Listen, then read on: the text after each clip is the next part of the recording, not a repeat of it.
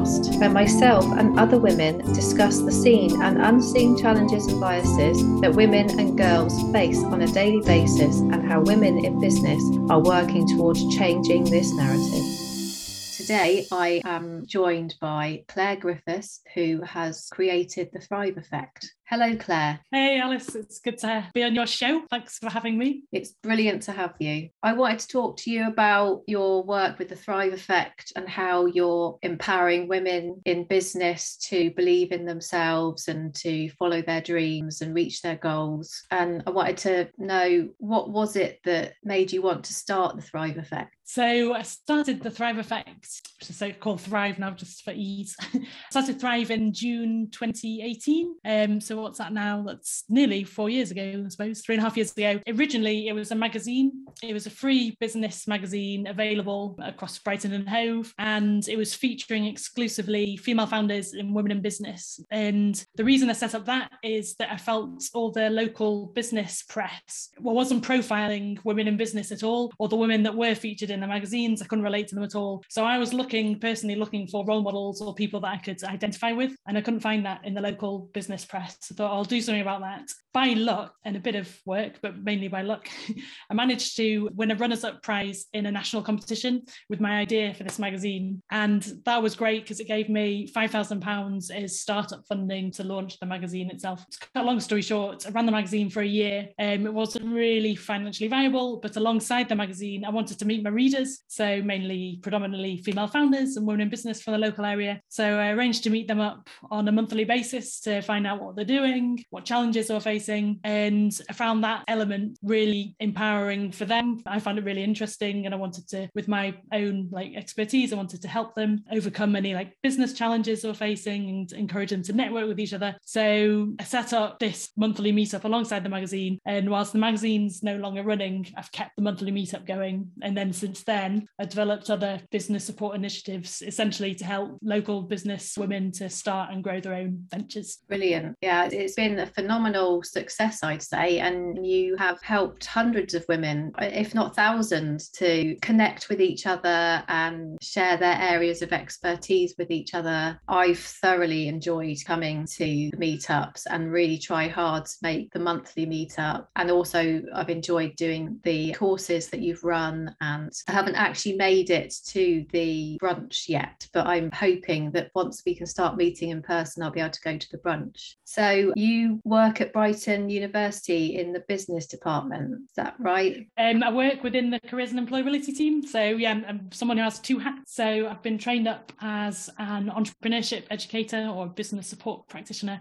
and I work within our careers and employability team to enable our students and graduates to start and grow their own ventures. So I'm doing that as my main job, so to speak. And then I set up the social enterprise Thrive outside my university work, but specifically aimed at women, because there's less women starting and growing businesses than there are men. So I wanted to address that gender imbalance. But what I've done with Thrive is pulled all my expertise, so to speak, from my work at the university, which is all about supporting individuals to start and grow their own ventures. And I'm using that knowledge, but then in the context of female entrepreneurship locally. And I've been in this industry, the business support industry, so to speak, since the start of my career, actually. I fell into it by accident. But my first job after my master's was working for a charity in East London. And it was managing a project, a microcredit project, which was enabling unemployed women to become self-employed and access microcredit loans, small loans, ethically lent, to enable them to have the startup funding they needed to then get their businesses off the ground. And I was attracted to that particular job at the time because it was related to my master's. It was all about gender and development in the context of economic development and international development. And I was really attracted to it because I thought, oh yes, something which is specifically for women, I thought was really, really impressive. So this was back in 2003. But during that time, it was quite a challenging job. I was managing a team. We had very challenging funding outputs to deliver on from different funders. but we managed to support hundreds and hundreds of women to move from unemployment into self-employment. And I just love that whole process of enabling an individual, also people that maybe haven't got access to the support that they actually need, but enabling them to help them turn that idea into reality. So I really get excited by the process of enabling someone to turn an idea of their head into something which then becomes a sustainable business. Yeah, it's so incredible. I think for women to have that opportunity and to be able to access that resource, because for a lot of women, there's so much stacked against them in the first place to be able to actually pursue what it is that they want to do. And confidence often holds women back, I think. It definitely did for me. So being able to actually find someone who's passionate about women's growth and development, and then the encouragement to believe in themselves and go off and do what it is that they want to do and make a career from that, that's absolutely phenomenal, I think. And I'm guessing that you've seen in all the years since so much change in business. Yeah, it's been really empowering to see women pursuing their ideas and then turning that into like a sustainable livelihood. I think that's really exciting to see. The economy have had a few challenges, obviously, over the last decade or so, but the latest one being, I suppose, the pandemic. Definitely, we all know it's affected businesses of all sizes, but I would argue, and I think there's still research that needs to be conducted, but I would argue that also women in particular have been affected negatively because some of them may have had to pause their businesses or stop their businesses entirely in order to provide either homeschooling or childcare. And I know not every woman has a child. I'm not saying that everyone's the responsibility of childcare, but for a lot of women, female entrepreneurs, that has been a challenge that they've had to overcome. And I've certainly seen that within the Thrive community. The people that come to my events, either the meetups or the workshops, I have some like yourself who are like loyal followers and supporters, but then I have other women who understandably their needs have changed or their economic situations changed and they've had to maybe like stop running their business or at least pause it temporarily. So I think the pandemic's really affected a lot. And then the other thing with the pandemic, I think, to note is because it pressured us all as business owners to transform our activity online. I think some people struggled with that who maybe didn't have the digital IT skills that they needed. I think this is all anecdotal, to be honest. I think lots of people then overcame that knowledge gap, but I think that hadn't helped. It kind of added to the burden that particularly female entrepreneurs were facing. Yeah, and I can totally relate to that because I'm not techie at all and struggle with things like that. And I'm always reaching out to other people to help me. But actually, the pandemic's helped a lot because my book became a bestseller, and I don't know if it necessarily would have sold so many if people weren't in lockdown. I was able to get my laptop, and I didn't have a laptop before, so I was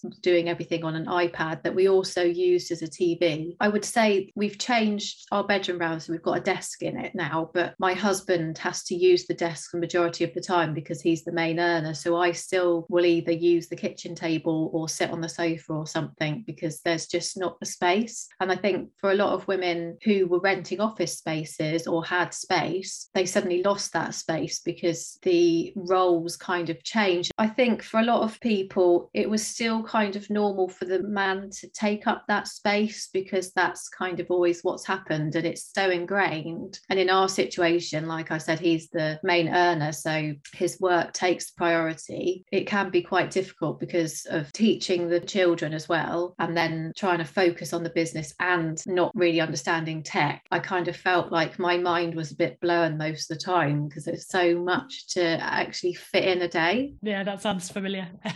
As someone who has children and a partner who had to pause her business while she took the lead in homeschooling during the big lockdowns. So I'm really grateful for her support. It is a challenge. There's been so many balls I've had to juggle. I think two things that struck me during this whole pandemic experience is one, for me personally, and I think for others who may relate to, it's really pushed me out of my comfort zone. So I've really had to learn like Zoom. Like everyone now is like, oh yeah, Zoom. But I remember like before the pandemic, I was invited to do a podcast interview and I was like, ooh, what is this Zoom? What is this link? What do I do? What do I click? And I was really nervous about it. And then now I've been hosting loads of events on Zoom. So it's funny how steep that learning curve is. But I'd say, yeah, it's really pushed me out of my comfort zone. And the other thing that I feel as if I've really focused on, because I'm paid employment and then self-employment through Thrive, and then 2 children, 2 dogs, partner, I've had to really become quite smart with my time and try to find techniques where I can work quite intensely for very short periods and recognize an opportunity when it's there to like, okay, I've got this amount of time to do this. And I found I've developed a lot more. I've always been quite focused, but I think I've got like this sharp, laser sharp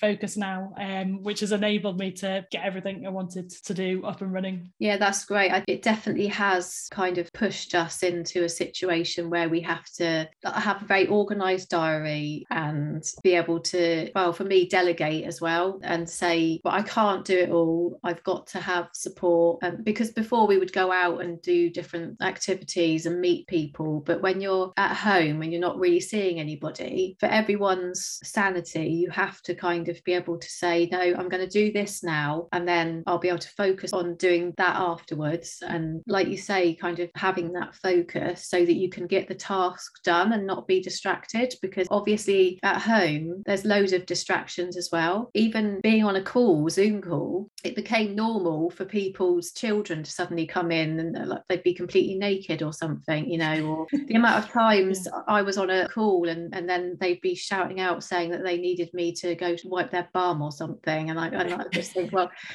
do you remember that Zoom call that business guy was on and his children came into the room and Yes. one of them was in the walker and then the mum had to rush in and get them, and everyone was thinking, oh, you know, that can't happen. But then all sorts of things started to happen and everyone just accepted that we're at home, we're living our life, and we're in a completely different environment to the usual business type of environment. Yeah, it's made us all a lot more human, isn't it? And it's helped us to, I think, relate to each other a bit better, so we all see we're not just this one, I think, identity. We've got, I suppose, multifaceted identities, haven't we? And sometimes when you're in like a business meeting or networking or an event or whatever, you only see one part of that person. But then now, since we've been all working remotely, it's enabled us to get to know each other a bit better on, I think, with different levels. Yeah, exactly. It's definitely much more personal, I think, because as much as I like networking, I did used to put on more of a show of myself to kind of just seem more professional. But now I kind of feel like actually a lot of the networking I do, there's quite a lot of chat and laughter, and I've made some really brilliant friends from it, and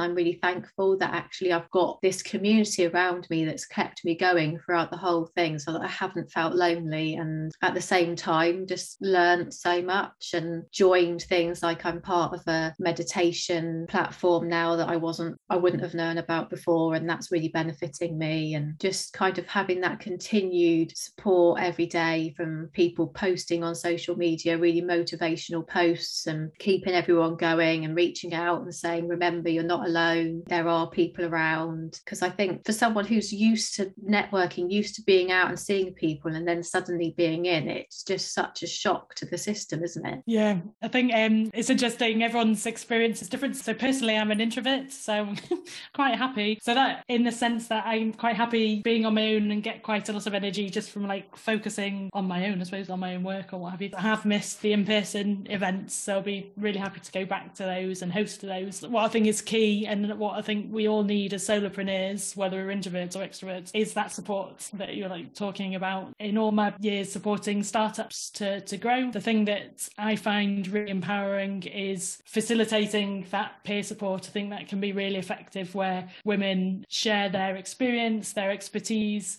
solutions to challenges that they face, and are like openly share those with other women. I think that's, to me, one of the most effective ways to support startups and small businesses to grow. Yeah, definitely. Peer support is so important, and I have to say you're brilliant at facilitating that. And I always remember that I met someone who is a lawyer at your meetup, and if it wasn't for her, then the book wouldn't have been out when it was, because she gave me some invaluable advice and has since done so as well. And it really helped massively, just having that support and knowing that actually if I do things too soon, then there's a risk that someone else might try and take that concept, or if I don't have certain things in place, then I won't be ready in time. And it was a really steep learning curve, because I started promoting it far too soon, and I've learned now not to promote until we're absolutely ready to get it ready and launch. So yeah, definitely wouldn't have learned that without the support of those female peers. Oh, it's great that you've made those connections. What I found remarkable about the Thrive community is that everyone, and I'm not saying this because I set it up,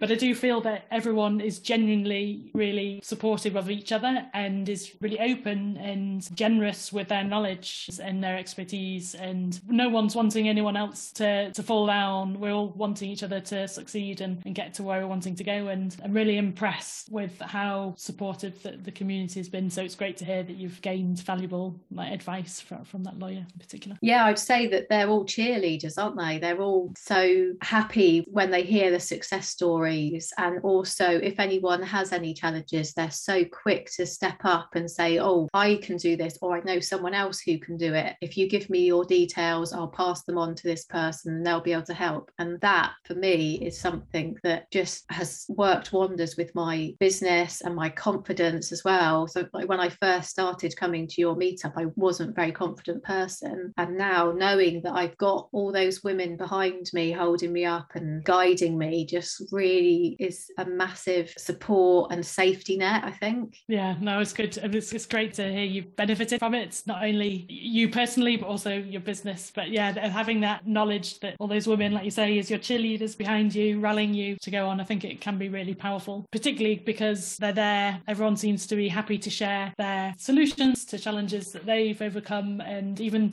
we can be in completely different industries and have businesses at completely different stages, and yet we've still got something to learn from each other. And that's, I think, I see as one of my roles, is trying to enable people to make those connections so that they can learn from each other, whatever stage they're at along their business journey. Definitely. Yeah, I think it's also quite easy to look at someone who is successful in their field and forget how much work they've put in and how far they've come. But also, when you're starting out, it's quite easy to feel intimidated by someone else's success because you don't necessarily feel that way yourself. And I think that no one really makes me feel like that within the group. They might be experts in whatever it is that they're doing, but they're really happy to learn about someone else's business as well and offer the advice that they have. And I always come out of it knowing more and feeling more confident and just being able to manage myself more, rather than, because I have a tendency, as I think a lot of people do, of feeling overwhelmed and overloaded and not able to focus necessarily on everything that I need to do, because there always seems to be so much. But especially with the business plan that you have, where you break everything down, it just makes it so that I can make sense of everything. I find it easier to see it when I'm doing it in small chunks rather than looking at the business as a whole. Yeah, that's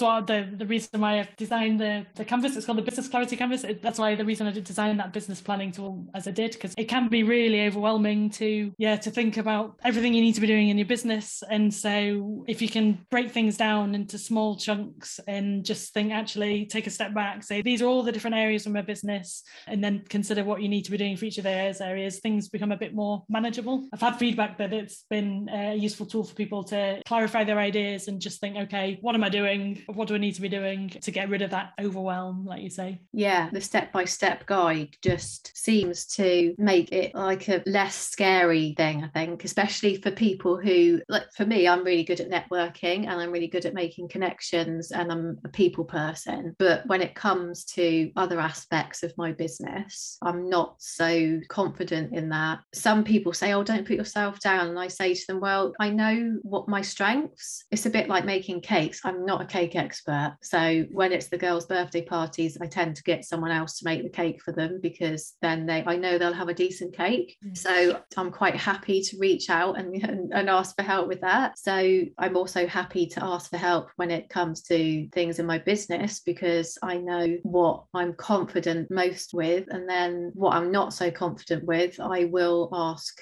And I know that I'm always asking you as well for like different contacts, advice, and you always get back to me, and you most of the time are able to point me out to somebody rather than stabbing in the dark. I just feel like, yeah, actually, I know if I message Claire, then you'll get back to me and you'll know something. Even if you can't help me at that point, you'll be able to give me some really valuable advice that then I can take forward. And 9 times out of 10, I will find the help that I need, but there's still some things that I struggle to get done. Yeah, I think it's completely normal as well what you go through. I think it's really good that you're able to identify what your strengths are, and then with those things that aren't your strengths, then either source support with those or delegate to others, or find out who you need to get in contact with for help in that area. Because when none of us are perfect, none of us are able to do absolutely everything. I think if you can play to your strengths, that's what I'm becoming more and more aware of. If just play to your strengths and then delegate the other stuff, or stuff that doesn't interest you or takes up too much time. And I know not all startups can delegate straight away, but I would recommend as soon as they can, they should try to delegate some of those tasks to free up some of their time so that they can then focus on what they're really good at. And it's the same with marketing as well. I think this is an area which I feel a lot of female founders come to me saying, oh, I'm feeling a lot of overwhelm in marketing, because you could be doing so many different things, so many different activities, using so many different channels. And then obviously we've now got the growing power of social media, but then also we've got people wanting to read newsletters, and then we've got press, and it's like, where do I go? And I would say just focus on what you enjoy creating in terms of marketing content, because there's obviously try to populate the channels where your customers are, where your followers are. Yeah, try to play to your strengths and create content that interests and excites you, because there's no point doing something which you actually don't enjoy, because it just takes so much longer. It's a lot more painful.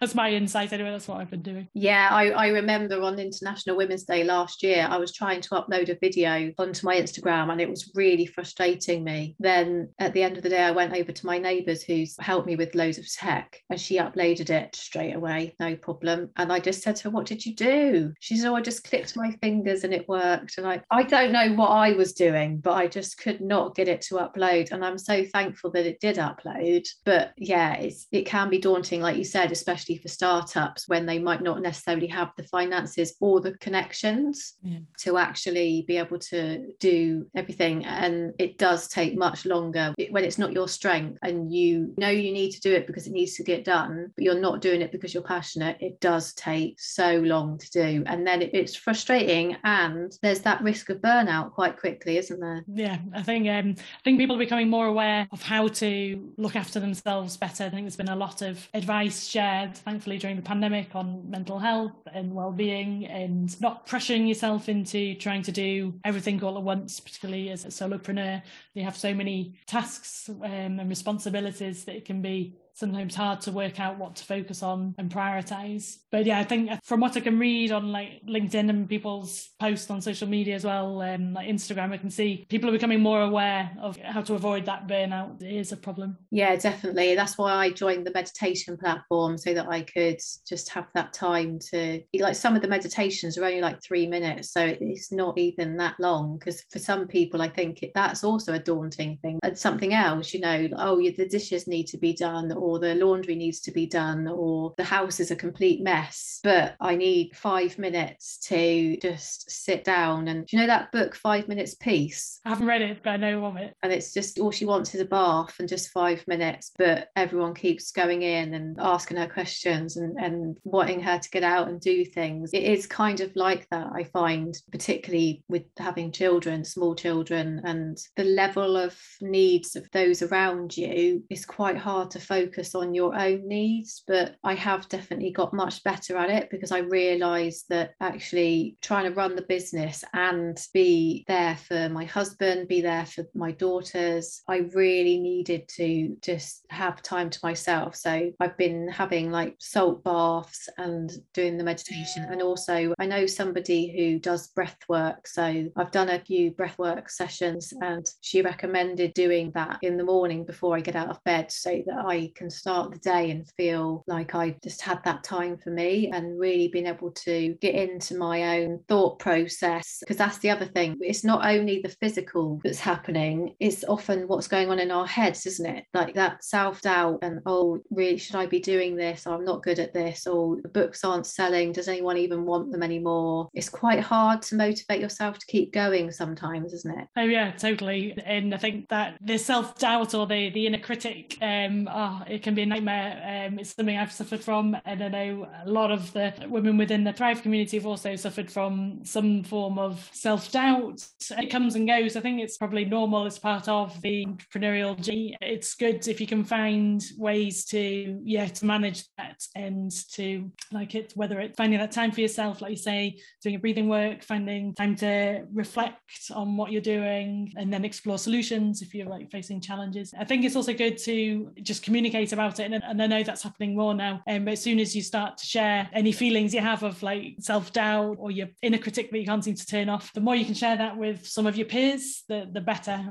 So often I'll reach out to either my accountability partner, or talk to my partner, or one of my colleagues, and I'll say, having this, I don't know, like professional identity crisis, I don't know what I'm good at. It was just something that happened to me last summer, and it was really helpful having conversations with various peers and colleagues, people saying, no, these are your strengths, So, wow. But I think it's all part of the journey, but I think it's important to share what you're going through and then find ways to kind of overcome those like self-limiting beliefs or that self-doubt. Yeah, it's so good to be able to talk to someone else and realise that actually you're not alone, that someone who is kind of at the top of their field and been doing it for a long time, or just seems like somebody who is really on top of everything, actually has days where they feel like they're not. And we're all vulnerable, and we all need to be able to accept that vulnerability and not feel ashamed of it or run away from it. Just accept, yeah, some days I'm really productive, other days I can barely get off the sofa, and that's fine. Yeah, totally. I think it's important as well to give yourself time off, and that's something I've encouraged and I've done particularly over the last couple of years. So taking good chunks of time off during some of the school holidays and having time as well just to get away from everything, whether it's social media or email, and literally turning everything off, everything digital off, and allowing yourself the permission to do that as well. Sometimes I think people feel maybe guilty that they should be working when actually the most effective thing to do is, particularly if you're feeling in some kind of a rut, the most effective thing you can do is take a break. And last summer I took a massive break. I was fortunate enough to be able to take a big break during August, and I came back so refreshed and so clear-minded. We can't underestimate the power of just switching off and taking time off. What was interesting about that particular break is I went to visit a friend. She lives on this remote island in Scotland, off the west coast of Scotland, and there's no like internet connection, no phone signal, very, very limited signal. So literally we're cut off, so to speak, for like a whole week. And it was so refreshing. As soon as we'd worked out, okay, in an emergency, our parents or my in-laws can contact us here. As soon as we'd worked out that, then after that I was just like, let's just enjoy time off, time off the grid. I felt that really helped as well, just not having that constant itch to maybe want to check emails, or well, I've stopped doing this now, but like check emails or social media.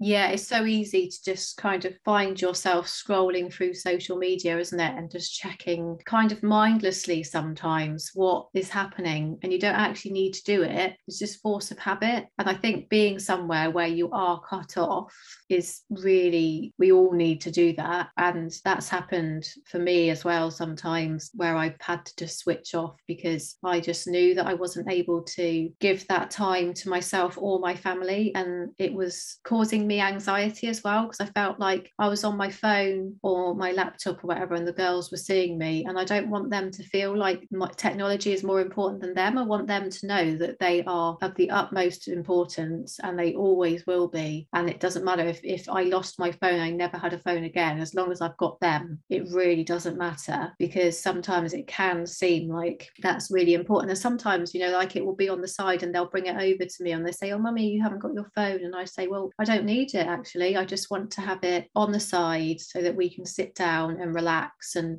read a book together, or do some, yesterday we did some colouring in. We all coloured in the same page of this book. It had loads of different hearts with patterns on, and we were all doing a heart each, and it just was so nice to be able to sit down and do that activity together that didn't involve any technology. We were chatting, because that's the other thing, I really like chatting, and when we're walking out and about we all chat to each other, and I think that that's so important as well, because the art of conversation sometimes gets a bit lost because we're so absorbed in technology. So being able to switch off from it all and have proper conversations and laugh and connect person to person, that's just lovely as well. Yeah, no, definitely. Big fan of getting off tech and getting off screens, both for me personally, but then also for my children. And we're always, as parents, we're quite strict in terms of the screen time that we have, which our children, have access to, because I think it is, like you say, that art of conversation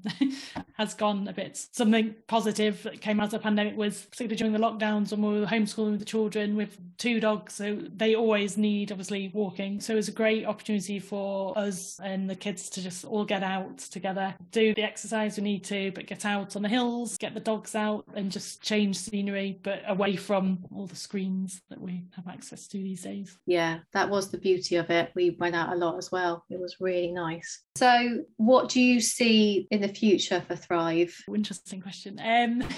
So I've been working on my vision for the year. What I'd like to do this year is, well, change websites completely and have a new website where I'll be able to sell some learning materials materials. So you mentioned like the business planner tool, the business clarity canvas. I want to be able to sell that, so make it accessible and sell that on the website. So various learning tools to help people think more creatively, find clarity, take action, just like really positive, practical business tools. So that's one thing I'm working on. So the website itself and then the tools. And then I'd like to do more in-person events this year as well. So last 2 years, lost track of time to be honest, but whenever the pandemic hit us, everything's been online. So this year I'd like to really get off Zoom and host more in-person events, but I would like to get a balance. One of my values is making the business support I provide through Thrive as accessible as it can be. So by that I mean in my learning materials, making them really clear, really jargon free, really easy to understand, really practical. And then in terms of accessibility regarding pricing, I want to try and make everything as affordable as it can be. So I don't have a membership model. People can just come and go as they please to whichever events they find most useful for them at their time.